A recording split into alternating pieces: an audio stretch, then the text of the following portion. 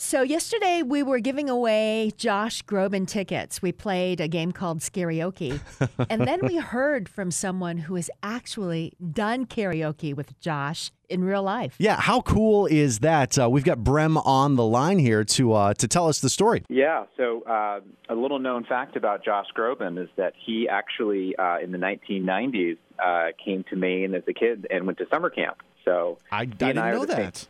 Yeah, so he and I are the same age. We went to Camp Winona up on Moose Pond, and one of our favorite activities, evening programs, was called Air Bands. Are you guys familiar with that? Air bands. I don't think so, no. So Air Band is basically where you choose a band and you get together as a group and you create, elaborate costumes, and then you get a tennis racket to represent a guitar, or turn over a bucket for a drum set. And then you rehearse for the afternoon, and then in the evening we would perform as the band for the camp. And all the kids took turns, getting up and performing as a band, and it was always a lot of fun to do. Wow. So, so that was one of Josh's and my favorite evening programs to do. So we would rehearse, usually, of course, with cassette tapes in the 90s. Oh, yeah. And then get the karaoke version and rock out and perform for the concerts.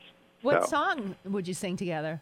I think probably, of course, he always loved, Linkin Park and Aerosmith and Bjork, and, it was always pretty eclectic. I don't really remember exactly which ones, but if you had told me in 1995 that where he would be 10 or 15 years later, I would have said you're crazy. I was going to ask, did you see anything, did you hear anything that led you to believe, like, he's going to be a big deal someday?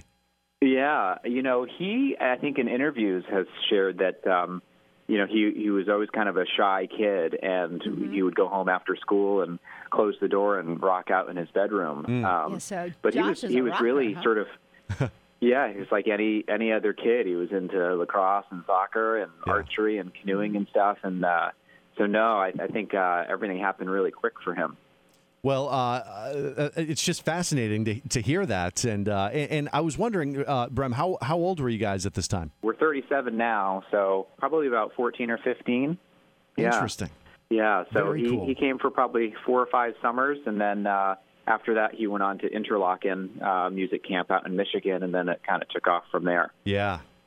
Are you a musician, Brem? I am not, no. I mean, in high school, I dabbled with musical theater a little bit, but no, I'm an educator. So Fantastic. Wow. Yeah. What a great story. And we appreciate you hopping on the phone this morning and sharing it with us.